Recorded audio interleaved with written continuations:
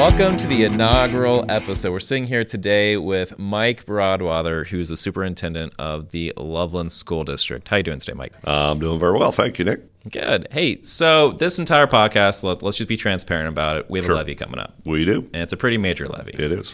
So right now, you're coming off 2 failed levies. Uh-huh. So why is this one different?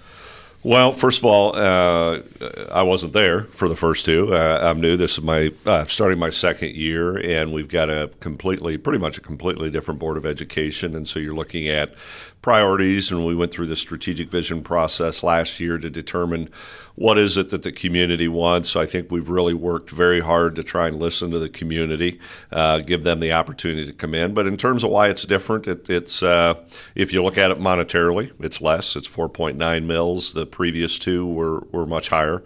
And so we're coming out a few years later, and it's still lower. What we're trying to do is just keep doing the excellent work we're doing. We just got 5 out of 5 on the report card, and so we just want to keep doing it. That's awesome. Now, I have no idea what a mills is. And I've been embarrassed to say that to anyone, because they always say around that. I'm like, yeah, $1 million, right? What the heck is a mills?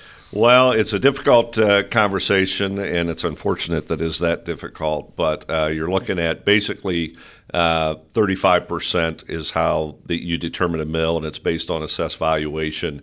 Every district, a mill, depending on the assessed valuation, could mean something different. So we have a 4.9 mil levy here.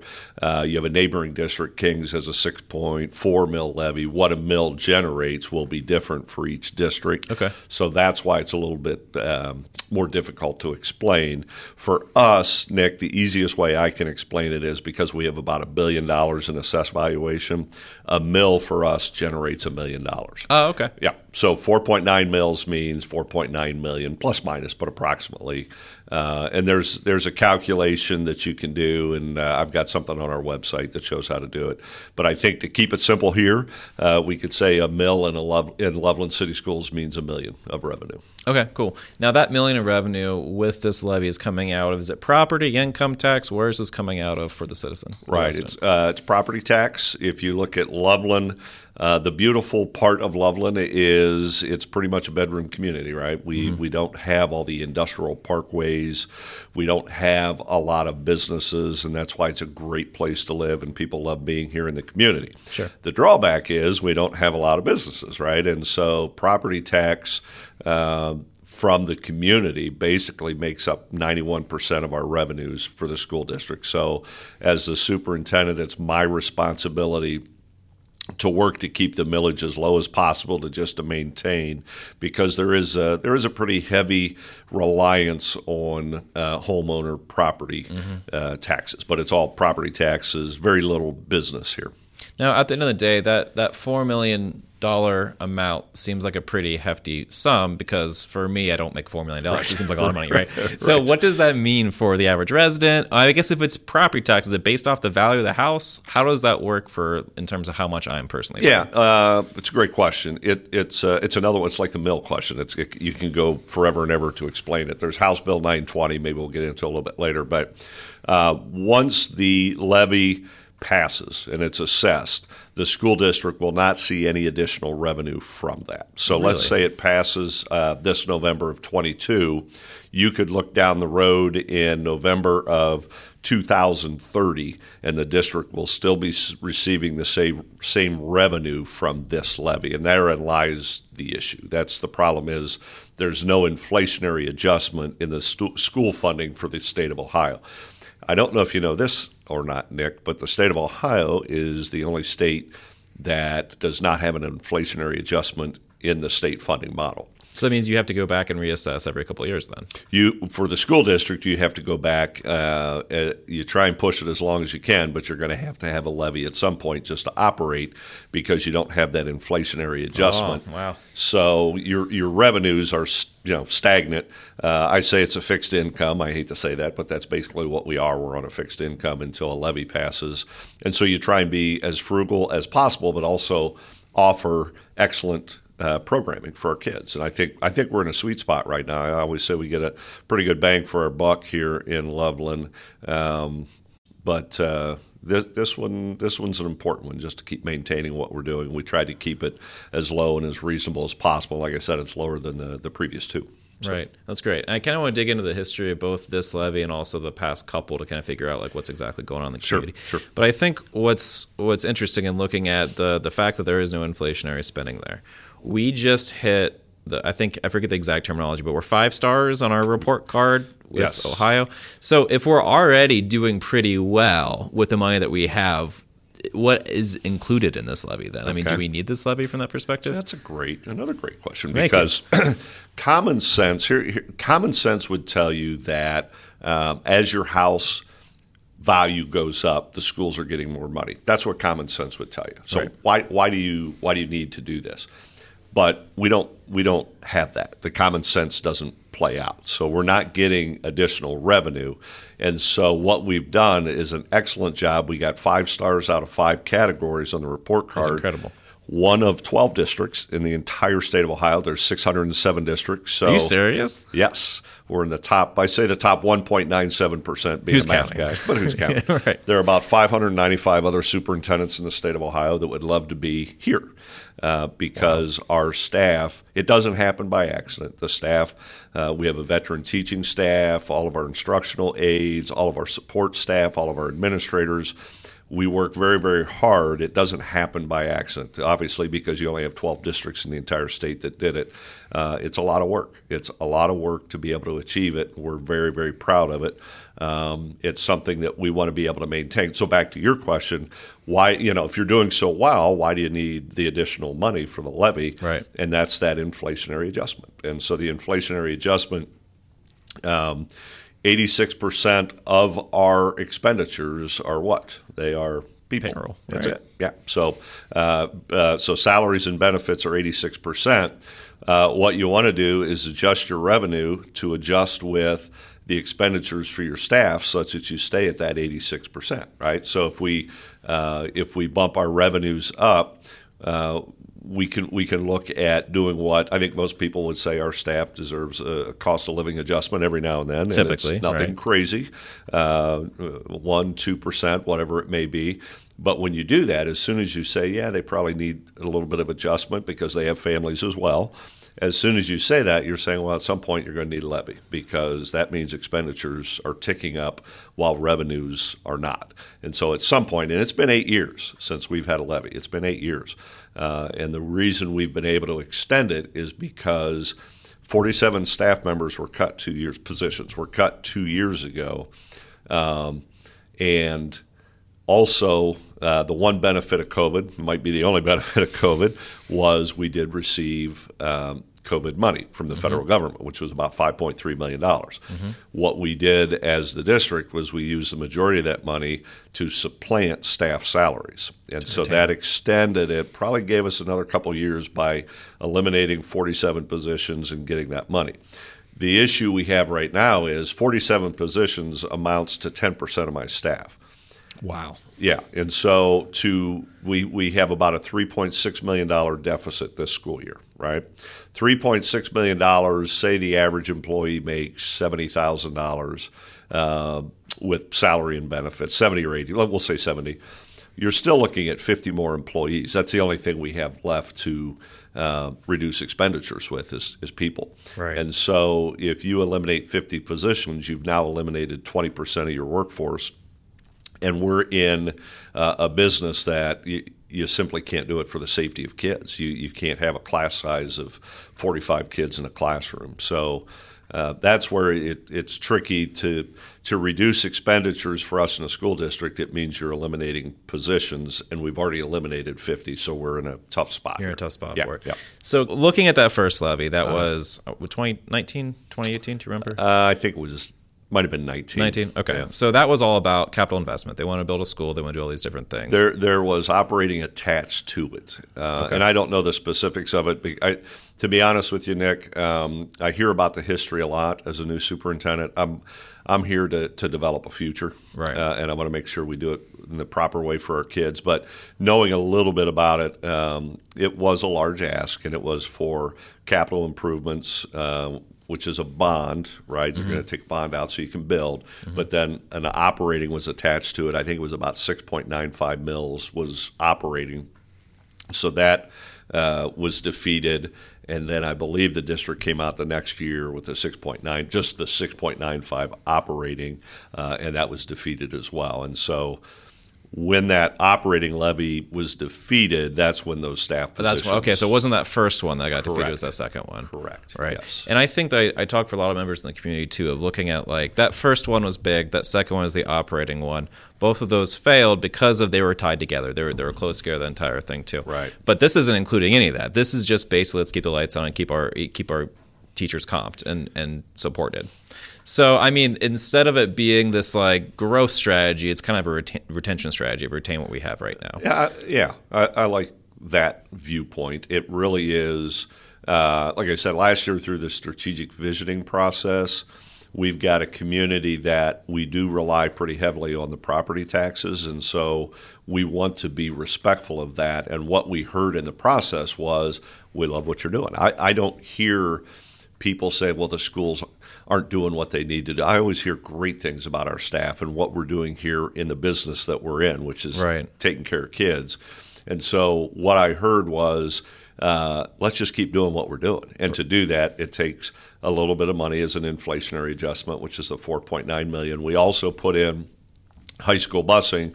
Part of the cuts when that operating levy did not pass was high school busing. And so we would like to bring that back simply because we do have families that struggle to get their kids to the high school without the transportation. And you'll see Rich Road gets a little packed out there in the mornings and the afternoons, so I think people would enjoy not having as much traffic as well. But I will always look at it from an educational standpoint first, but it is a business, and I am running a business, a $50 million a year business, so we have to make sure we're looking at both sides. What's the service we're providing, and what's the value to the property homeowners? And I think I know it's a very good bang for the buck, and it's important for me as a superintendent. If I see a $3.6 million deficit looming and I need to do something, either cut expenditures or have additional revenue, I need to let the community tell me what I'm going to do before I do anything. And the way I ask is this levy. What is it that you want Loveland to look like, the school district? What do you want it to look like? And that's where we are. That's awesome. So it's a different levy, different ballpark altogether than we've looked at before. Yeah. Yeah, and I think that's a big point for a lot of the people in the community of this is a different thing. And to your point, maybe I forgot to add, it's not about facilities at all, right? That's going to be a completely in our strategic vision.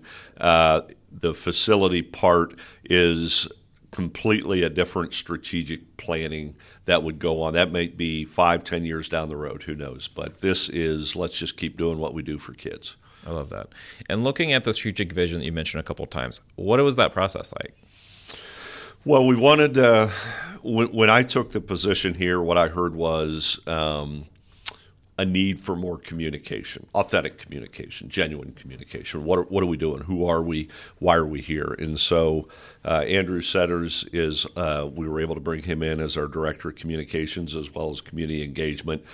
He was with Channel 5 for many years and really brings an expertise in regards to how do we listen to the community. And so the strategic vision, we put out a lot of information. We started newsletters the community could join. If they go to our website, they could go ahead and sign up for our community newsletter. It goes out once a month just to stay up to date with everything that's going on. But we held 3 community informational sessions really so that we could invite the community in. And that's the hard part, right, is it's easy to communicate to parents because they're invested, right? They've got kids in the school district. The harder part of the population is the population that doesn't necessarily get their principal's weekly newsletter or my weekly newsletter. It's the individuals that really don't worry about the schools unless something bad happens or unless there's a levy. And so we invited the community in for 3 informational sessions. We invited anybody in the community to join the design team for the strategic vision. We did not turn down a single person who asked to be on the design team. We had about 125 to 130 individuals on the design team, which is big. Yeah. But it went very well. We had an outside individual come in simply because I wanted to be a part of the process. And so I was able to bounce around to the different groups, hear what they had to say. And again, Nick, I never heard disparaging comments about what we're delivering for kids and what we are doing for kids. There would be things, well, we could do this, could do that, and that's what I want to hear.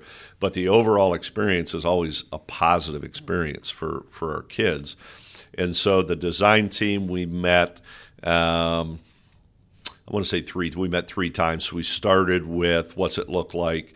And I thought the facilitator started off with a great question. And maybe I'll ask you, Nick, if you look back to when you were in school, what is one thing that was in school at Turpin High School? Turpin High School, 2008. There Let's you go. Into it, dig in. Home of the Spartans. So when you were a Spartan, what is one thing that you experienced in school that is no longer in schools? Ooh, I have no idea because I don't really have a kid that's in the high schools. But let me just think about it. Busing is one of them for sure, right? I got on a bus every single day, and it sounds like that was recently cut from the high school, so bus was a part of it. For me, I think it's more about what's in it now that I didn't have. Oh, that's a good point. Right? Yeah. Because I think looking at it, the cell phones were not, they were not allowed, Correct. right? I was still the era that if you got with your cell phone out, you're in trouble. And the more teachers I talked to, the more that I realized that you either implement in your classwork, they're going to have them, right? Right. And I think it's also like safety and security a little bit going into it as well. Yeah, I still feel like I was kind of in that era to when there wasn't as much, at least media attention that was going to the violence that's happening in schools. Yeah. So probably those two, but what kind of feedback did you get from me being, conversation? I'm probably, 5 or 10 or 30 years older than you. I'd say maybe 7. 7 years the max. For me, I went straight to, and I taught, 30 years ago, chalkboards. And there's no chalkboards. There's no overheads. There's all of that. There's no, I was old enough that there was still swatting in school and all that. And so the point of that little exercise was, if you think schools can stay the same, society doesn't stay the same, and schools have to adapt to it. And so as you look at the strategic visioning process, where do we see schools going, right? And so a big part of there really were 2 ideas that came out of it. One was supporting our kids' mental health, and we were in the throes of COVID during the planning, and so you're looking at mental health and how kids are being able to be social with each other and how that works. And it took a while for kids to learn how to play school again after COVID. But the other part was career pathways. And so career pathways such that we were talking about Drew Mitchell a little bit earlier, who does a fantastic job here with our kids. But as a father of a daughter who's in college right now, you don't want your child to go to college or go into a program of work when they really have not even explored it. They don't know what it is. Right. And so you're making that big investment. You don't even know if you like it or not. And so how do we bring in the career pathways into the schools? And that's going to be a large focus moving forward. This year we're kind of exploring it. And we've already got a great program in place, but how do we make it even more even stronger for our kids so that they can experience things? So I think that very much wraps up the entire idea of where are we coming from in terms of a school district, and also some of the idea of what's included in this levy. The idea of, do we need to fix what's not broken? But again, this is more of a retention thing. Is there any other messaging that you're having conversations with a lot of people in the community, or that came out in that strategic vision and planning process that you're implementing into this levy?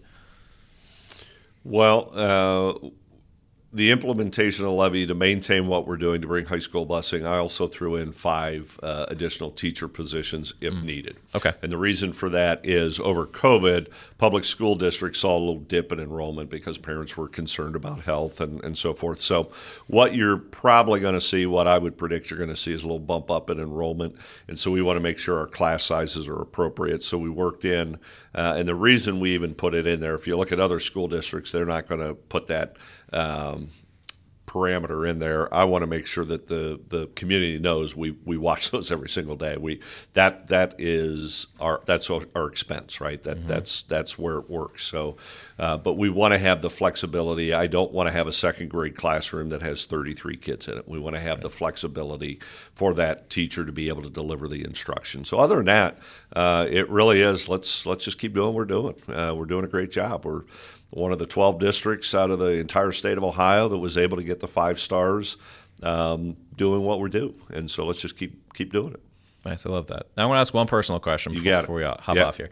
You were Anderson Township. So you were Anderson principal before this, yes. right? Well, I was the Anderson principal, then assistant superintendent for Forest Hills. Oh, for Forest Hills. I didn't know. That's great. Yep. Mm-hmm. So are you the snow day guy? First off, are you the person who calls a snow day? Well, last year we had a Bengals Super Bowl snow day. Oh, I don't there know if we you go. knew that or not. In the throes of COVID, so Right. kind of held both. I actually grew up in Northeast Ohio where there's a lot of snow. Right. But snow days, I think we have our business manager, John Ames, drive around, see how it's going. But more importantly, I have a lot of kids tweet at me to let me know. I was going to say, so is John the guy then that we need to bribe for snow days? Okay. He would be the man, and then we make the ultimate call. But it comes down to really a lot of it's timing. You Right. know, But I forget how many we had. We had a few last year. Right. Yeah. And then my follow-up question is: you were leading a successful career, right? You were a principal, you were a superintendent, and then you looked at Loveland. You're like, you know what? I'm going to go throw myself in a community that just had 2 levy defeats. What were you thinking? For me, my career has always been about trying to make a difference, and I think when you're in a position like I love being a high school principal, absolutely loved it. But I think for me, as you develop a comfort level for what you're doing, I'm ready for the next challenge. And so, as the assistant superintendent, I led a large construction project, did all the HR for 1,000 employees, and developed a comfortability there that I'm just ready for the next challenge. So then you look at what community do I fit, and Loveland. Whether you realize it or not, Loveland and Forest Hills are very, very similar. And then I spent my first 23 years in a community, North Royalton up in Cleveland, that is exactly a similar district. The Ohio Department of Education links those 2 districts together as similar communities. And so I believe that it's a good fit. It's a good fit for me, my ideals, and what I believe in. I believe the Loveland community believes in, and a lot of that comes down to your point, I had a pretty successful career going. I could have stayed where I was, but Loveland to me was a place I would love to finish the career and just see great things happen. And I think we're right there, and we're ready to roll.